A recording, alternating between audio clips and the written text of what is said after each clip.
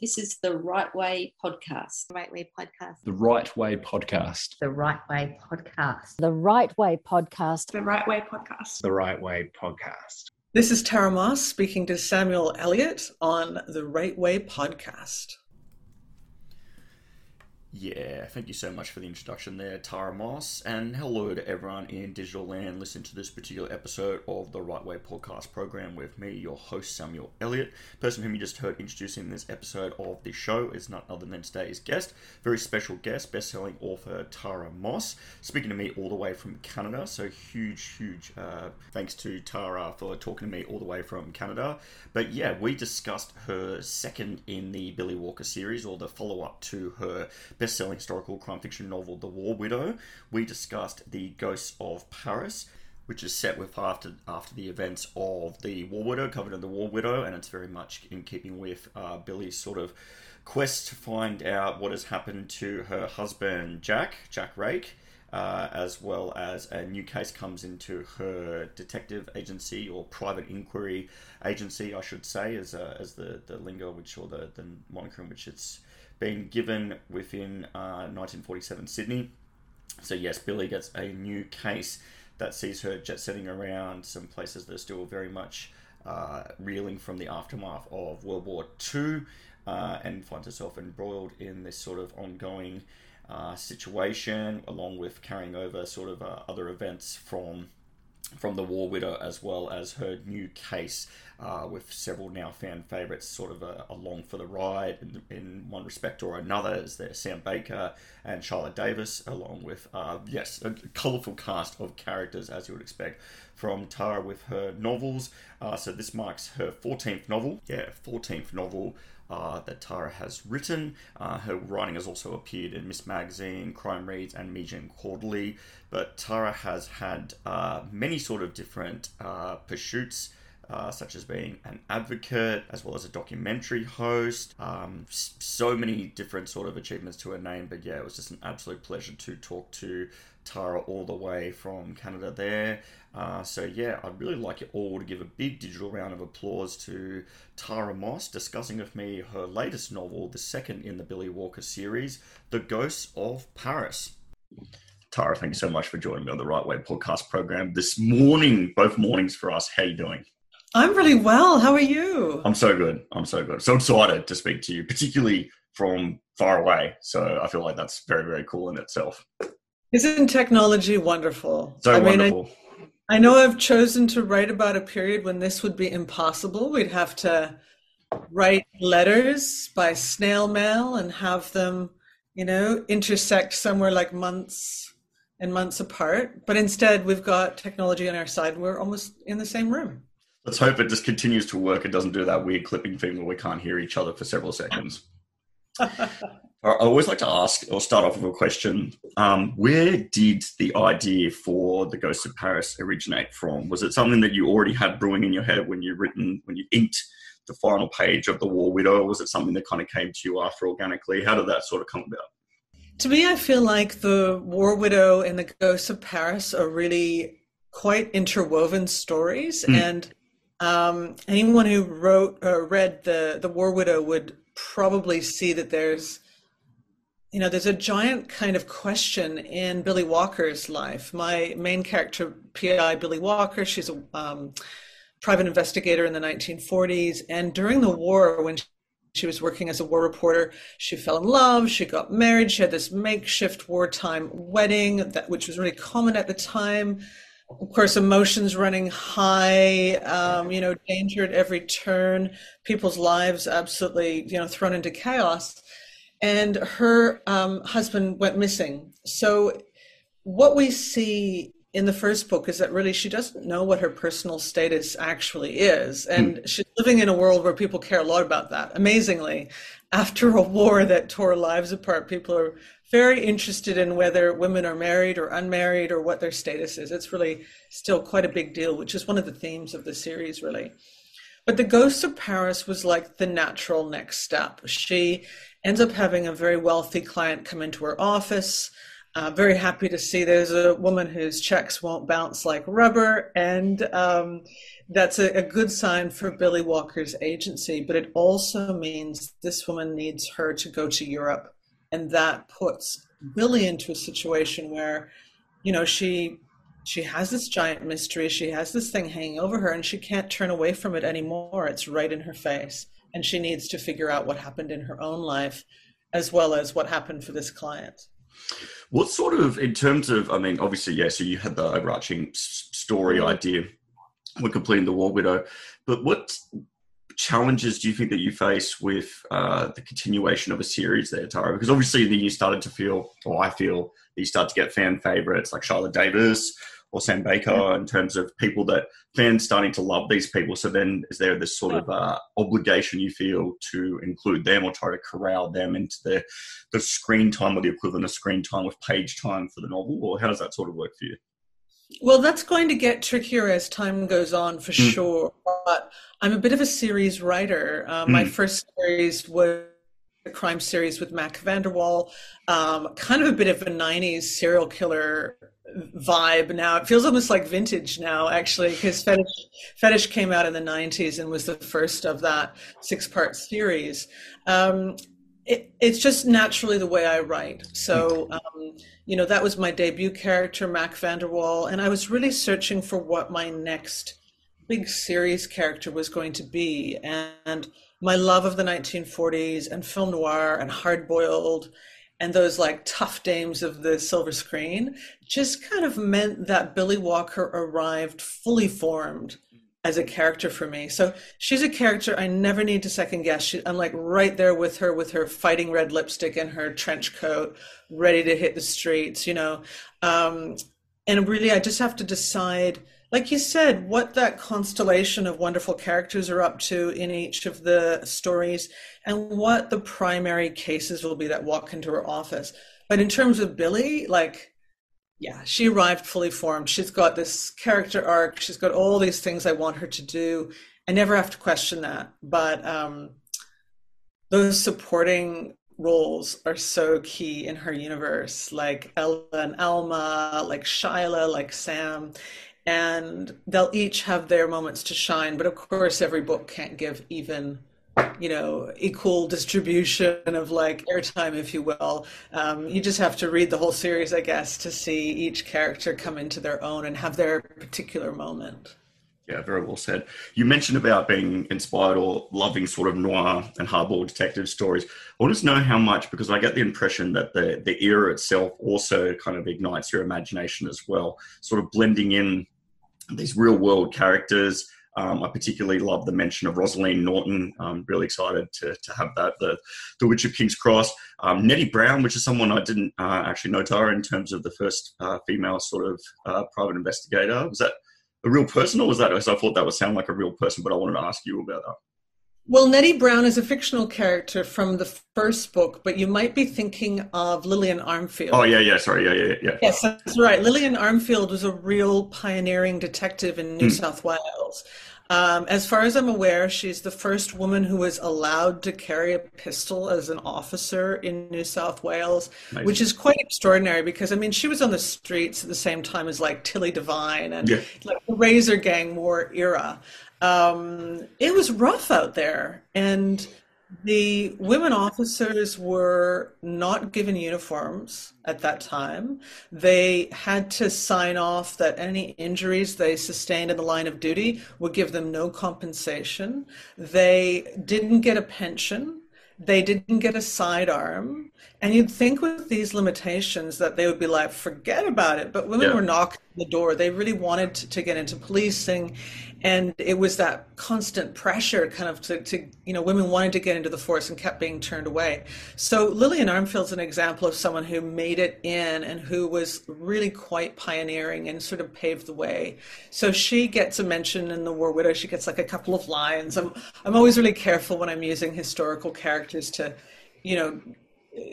have that responsibility of their legacy or memory kind of dealt with in a sensitive and appropriate manner. So I use kind of my name dropping of her and her moments in The War Widow to hopefully make people look her up and go like, oh, this is a real person. Oh, wow, look at all the amazing stuff she did. And I guess through the whole series, I'm hoping to do that to really shine a light on some of the really interesting characters of the time, real life characters, whether it's Martha Gellhorn, the war reporter, or Lee Miller, or Nancy Wake, or someone like Lillian Armfield. And also Billie getting to interview politician Winston Churchill kind of as well. I really, really like that too in terms of the weaving. And you mentioned about the respectful way in which you do that. And I guess that also presents sort of a pitfall of a challenge as well, because obviously you want to weave in these real life people to add weight to the story, because it's not so much, I think, with historical fiction, it's not just about creating the setting, it's also having it kind of woven into this real world that gives it that sort of just right level of authenticity. What do you think? I think so. I think it's a really careful balance that you need to have. I have even gone to the lengths of like each of the locations is real. For example, I could take you on the Billie Walker walking tour of Sydney or Paris or London, right? These locations really exist today, even if they're boarded up because they're not safe anymore. They exist. So I can see the tiles on the ground. I can touch the walls. I can feel the presence of that history. The only exception, though, is the dancers, which features quite heavily in The War Widow and is touched on in The Ghosts of Paris as well. And the reason I made up that dance club was partially as a nod to Raymond Chandler and his The Dancers in LA. It features in a lot of his noir. Not just that, but the fact that some nefarious types appear to run that club. And I did not want to cast aspersions about people's like grandparents or great-great-grandparents if I was talking about, say, the Trocadero. Everyone would go dancing at the Troc, and that was a real place. And so I couldn't have shady characters running the Trocadero, because then I would be making up stories about people who really existed, who would have a real family alive today. So it's that careful balance, I think, always, where you're dealing with real memories and real legacies, but you're also trying to have some entertainment and have a good time. And of course, those shady types existed at some clubs. It's just that sometimes I have to make up those things, even if everything else is set in you can literally walk the tiles authenticity. Occasionally I'm going to have to throw in someone who's mafioso and actually give a false name, because I don't want to get in trouble. Well, look, that's totally fine. But in terms of the building of the world, I think that you've definitely nailed it in terms of you need to keep a setting in order for it to be so immersively realized. There needs to be the location. So obviously there's plenty where you could do that, like you said, the Sydney walking tour. Yes. I think that not only just that, but to actually have sort of the pervasive sort of sensibilities or attitudes at the time is also really, really important as well. And I think you've definitely done that, Tara, in terms of the attitudes I particularly liked when Billie went to Paris, this very enlightened place where people that were looking to kind of have same-sex sort of relations could kind of find places to do that quite easily, and yet she still couldn't wear pants in the Ritz kind of situation. Yeah, the subversive trousers. I mean, you couldn't make this stuff up. Like as a writer, when I'm looking at history and I go, okay, so the Nazi high brass took over the Ritz Paris during the war, basically. It was like a kind of truce, if you will. We won't bomb this place, but we're going to take it over. So they were there, but then Billie, a couple of years later, is walking and she's wearing silk trousers. And it's like, no, we can't have ladies wearing trousers. And like you said, in a city where thankfully they didn't have laws against same-sex partnerships, so the state wouldn't intervene in what was happening in your bedroom like they did in Australia at the time. In fact, until fairly recently, those anti-homosexuality laws were, a terrible thing and impacted so many lives in detrimental ways. But then you've got, okay, this is Paris. It's different in Paris. And so you're really at the mercy of legislators in different places. And some of the laws are really surprising. So yeah, trousers, illegal in Paris until I think it was 2013. You needed to 2013. Okay, I did not know that. Yeah, you needed to carry a police permit if you were a woman who had trousers. That was on the books. Did they actually prosecute someone in 2012? I don't think so, but it actually did stop even an MP from entering like legislature in the 70s because she was wearing cord trousers in Paris. Like, that's how ridiculous some of these laws are. So yeah, it's fun as a historical fiction author. You get to kind of dig this stuff up and weave it into the plot. And when you're reading a Tara Moss novel, something like that, it's not made up. That's actually something you can Google and go, what? That's real. You're kidding me. Yeah, that's completely unbelievable as well. Like, that just blows my mind. But then, so there's the respective sort of nations' attitudes as well. And then I thought that there was also kind of, again, more of a pervasive sort of worldwide unfortunate sort of sensibility or attitude, which was, I think, sort of embodied within Basil and some of what Basil said as well, in terms of is that appropriate for a woman, terribly unladylike. I particularly liked, I don't think it was in the same scene, but at one point Billie mentions how her job isn't to judge. Yet I feel that by virtue of her being a woman doing what she's doing, she's automatically judged and judged quite harshly, regardless of what country she goes to of the era. Tell me a little bit about that, Tara. So I feel that with the historical fiction series, you have this opportunity to take a kind of look at where we've been, where we've come from, and maybe how far we've come, and kind of how far we still have to go. So there are certainly women today who are in male-dominated professions who get weird responses all the time, and maybe even a lot of pushback or a sense of like, you don't belong here, you're not part of the club. And Billie Walker, as a 1940s female private investigator, is certainly one of those people who does not fit in. And one of the jokes is that she still gets mail that's like addressed to Mr. B. Walker, because even though she's like obviously feminine, I mean, she practically looks like Ava Gardner in a trench coat, right? Even that isn't enough for people to not assume that a principal at a private investigation agency is a grizzled gumshoe. So I think it's a great opportunity to kind of look at how we consider things and where we've come from. And even though she's in this male-dominated profession, she's great at what she does. Like many women during World War II, she was encouraged to go out and, get out into the working world, like help the war effort. She did that as a war reporter. And then, like so many women, the moment the war was over, so to speak, they declared victory. And then it was like, thanks, ladies, back in the kitchen now. Go home, go home. So there's pressure for her to leave her job. There's pressure for her to have all jobs be for the returning soldiers, which was a real thing at the time. She's downsized her agency to make as much room as possible for returned soldiers. She's in fact employed a returned soldier in the disabled war vet Samuel Baker, who's a wonderful character that she interacts with. They make a great team.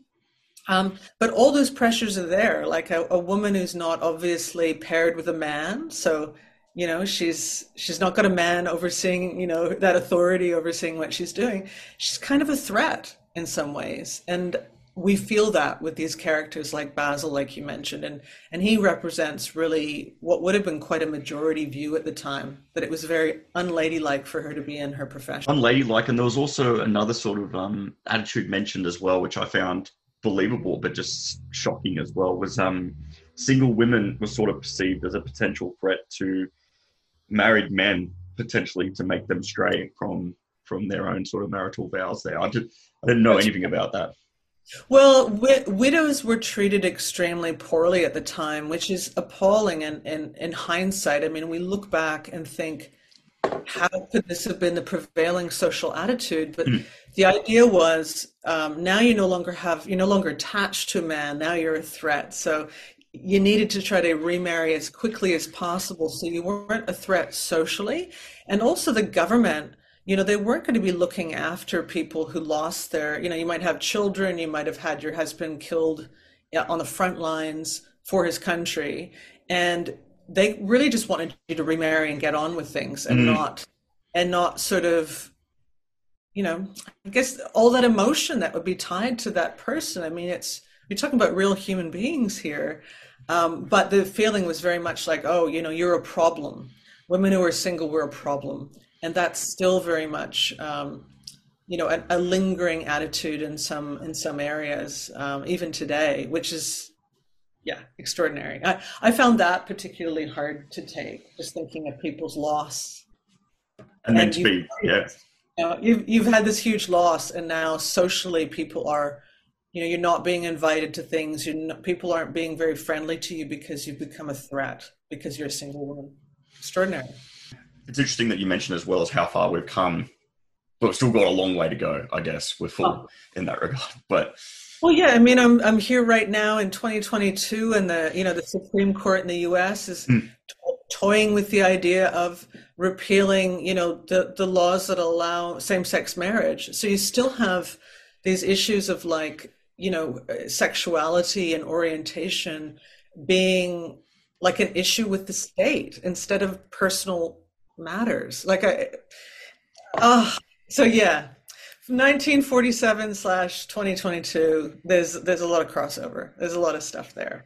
Shouldn't be, still is. But Tara, what I wanted to ask you as well is, before Billie goes to Europe, and we've mentioned about her sort of mixed feelings about that, what is it about physical places, particularly if they're imbued with some traumatic memories, that can have such profound impact upon us, even if we're maybe in a better stage of our lives or have moved halfway around the world? What is it about these places and the memories that are imbued there that kind of, or live there, that kind of can have such an effect on us in our current state? I believe, the title, The Ghosts of Paris, refer really to the ghosts of the past for her. And I think that there are memories of trauma and lives that live in places. That, I think that there is an essence or energy that remains. So I don't actually think you can go into Auschwitz and even if you didn't know where it was, you couldn't just sort of set up a cafe and feel like, oh, everything's fine here. There's something that we can't quite put our finger on that's actually in the walls and in the place. That's what I've always personally felt. And it's one of the reasons why, as a writer, I make the locations one of the characters in the books, really. The locations come alive to me, and I need to kind of be there and touch, feel the walls and feel the energy of the place. And I've been to places that are extremely beautiful and full of joy, and places that are just full of the most horrific trauma and human rights abuses. And it's not just our left brain conscious knowing of what happened there that brings the energy to the place. There's something else, I think.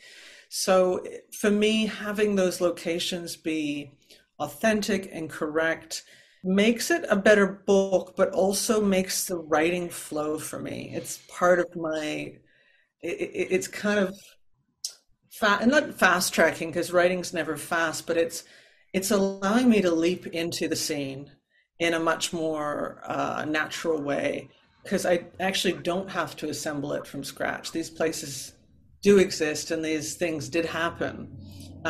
So I'm giving myself more work in terms of research, but in a way I'm given more inspiration, because all of these incredible lives unfolded in these places, and the locations help with that. Interesting that you mentioned about the locations and how that's tied there, and obviously I totally agree with you in terms of places like Auschwitz, where there's just something beyond the knowing of the history. Even if you knew nothing about the history, you could feel this wakefulness there that otherwise you wouldn't sort of experience in any other sort of location. So we've talked a little bit about memories attached to places. I wanted to talk a little bit about, Tara, with memories attached to people as well, because I think that what makes historical fiction relatable some 70, 80 years on is the relationships that people have with one another as characters, particularly within the context of The Ghost of Paris, is Billie's constant revisiting to Jack. And there's sad memories, and there's memories of there's times of joy with their wedding and with all that. But in terms of what is it about memories of people that can, and particularly if it's been years past, we haven't even seen that person for a long time, that can still power us forward in our current state? That's a complex question, Samuel. I think, we share our lives with people around us, and our lives become woven together. And I think that when we have joyous experiences or traumatic experiences, it makes that weaving even tighter. We can never really untangle that. So they become part of our history, part of the weaving of our life. I think that you can spend, you could be without someone for 10 or 20 years, maybe even you've not met your parents while you were, old enough to remember them. When you see them, there's some bond, there's some connection there. Maybe you remember from, the first time you opened your eyes, right? The way that this works is kind of mysterious in a way, but I do think our lives become entangled. That's certainly the case for Billie. And I wanted to express that long shadow of war, of the events of the war, and how traumas during wartime and in other times it might not exactly be war, but have that same essence to them. When there's huge life upheavals or natural disasters, when you have conflict and you have massive wars like World War II, people are thrown together and bonded, but they are also sometimes torn apart, and that trauma is felt often for generations. So I think that there's that common, that story about how people would meet, they'd fall in love the same night. There's bombs falling, they don't know if they'll still be alive in the morning. And their lives are just like, bam, just wrapped together. The number of people who, for example, got married and maybe got pregnant like the night before they were being sent off to duty on the other side of the world. This is a real part of our human history. And I guess I wanted the Ghosts of Paris and the War Widow to express part of that being, what people have experienced. It's such a common aspect of what happened during the war. So I'm not sure entirely if that answers your question, but I do think that we can be trauma bonded. We can be bonded through joy. We can be bonded through birth and through death. But our lives are never truly isolated. And when we feel and live fully, we risk heartbreak and betrayal, but we make possible greater joy and connection. I think that is a very good answer to a admittedly complex question. I think you handled that really, really well, Tara, in terms of, because I think that it's true. I mean, we can be trauma bonded, and, on the reverse of that, it can be joy bonded, or that, there can be times of that also sort of indelibly imprint on us as well. But in terms of, so we've talked about locations having memories attached that shape us, the memories that we have attached with other humans as well. Now, to get even deeper, I wanted to ask a little bit about what drives us as human beings, because there was one line, and it's not particularly related to the context I'm using it for, but I thought it was quite broad and versatile. Was Simone talking at one point about saying human needs can be very strong? Yes. I wanted to talk about the need to find out the truth, which I think is what really drives Billie, which makes her willing to go to these sort of locations that have, it's like embedded with all these sort of traumatic memories, having car chases and, sort of shootouts and fisticuffs with all sorts of people as well. But what is it about the need for truth, even if we know, Tara, that the truth is most likely going to hurt us within our own sort of personal life, not just within private investigator capacity? What is it about the need for truth that can drive us, or certainly drive Billie Walker? I think truth is one of those human needs. If we deny it, and some of us are kind of forced to suppress that and avoid it, I think it can really hurt us, not to... that's something we'll regret later if we avoid learning the truth. It can be something you procrastinate about, though, and I think there's a sense of that with Billie, that a few years has passed. She's done what she can as a war reporter and private investigator, probably got closer than most to finding out the truth, but she never quite got there. She never quite revealed that. So, was that her knowing how much it would hurt, perhaps on some level, but she needed to know.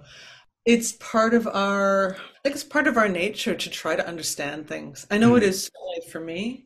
I'm one of those people who wants to know. I want to know the painful stuff and the good stuff and all the stuff. I have a motto that life is too short to live the same day twice. And the reason I have that motto is because I want to learn everything I can through experience, through storytelling, through listening to people and their experiences. I just think it's a human urge. Billie also has that human urge, not only to seek out the truth, but also to seek out justice, to try to find justice. And it's, in her war reporter days, was maybe a little bit more black and white. As a guy, she's troubled by ethics sometimes. Like, is it okay for me to be, busting in on someone? I've got to take photographs so I can prove their infidelity so that my client can divorce them. She's living in a time where you actually needed to get proof of adultery, like photographs, in order to exit a marriage, either that or prove abandonment. So she's doing a service to people who are in unhappy life situations, but she's still kind of troubled by it, so she's got that need for justice. And I think a lot of us have that urge as well. Certainly after the war, that would be quite strong still in many people too, that sense of like right and wrong, and who, all the things that unfolded there and were discovered would really set a lot of people on that path, I think. So a lot of people are motivated by justice, and I think Billie Walker's one of those people. I have a touch of that myself. I get that. I certainly get that. I'm no Billie Walker, but I think I admire that aspect of her. Tara, I wanted to end with a question that I've kind of founded my podcast show on. And I'm particularly excited to hear your answer or your experience, because someone's written some 14, 15 books now. Was there ever a time in your writerly journey, career getting to this point, that you nearly considered giving up on writing for whatever reason? And if you did experience such a period in your life, what enabled you to prevail over it and to continue getting to this point?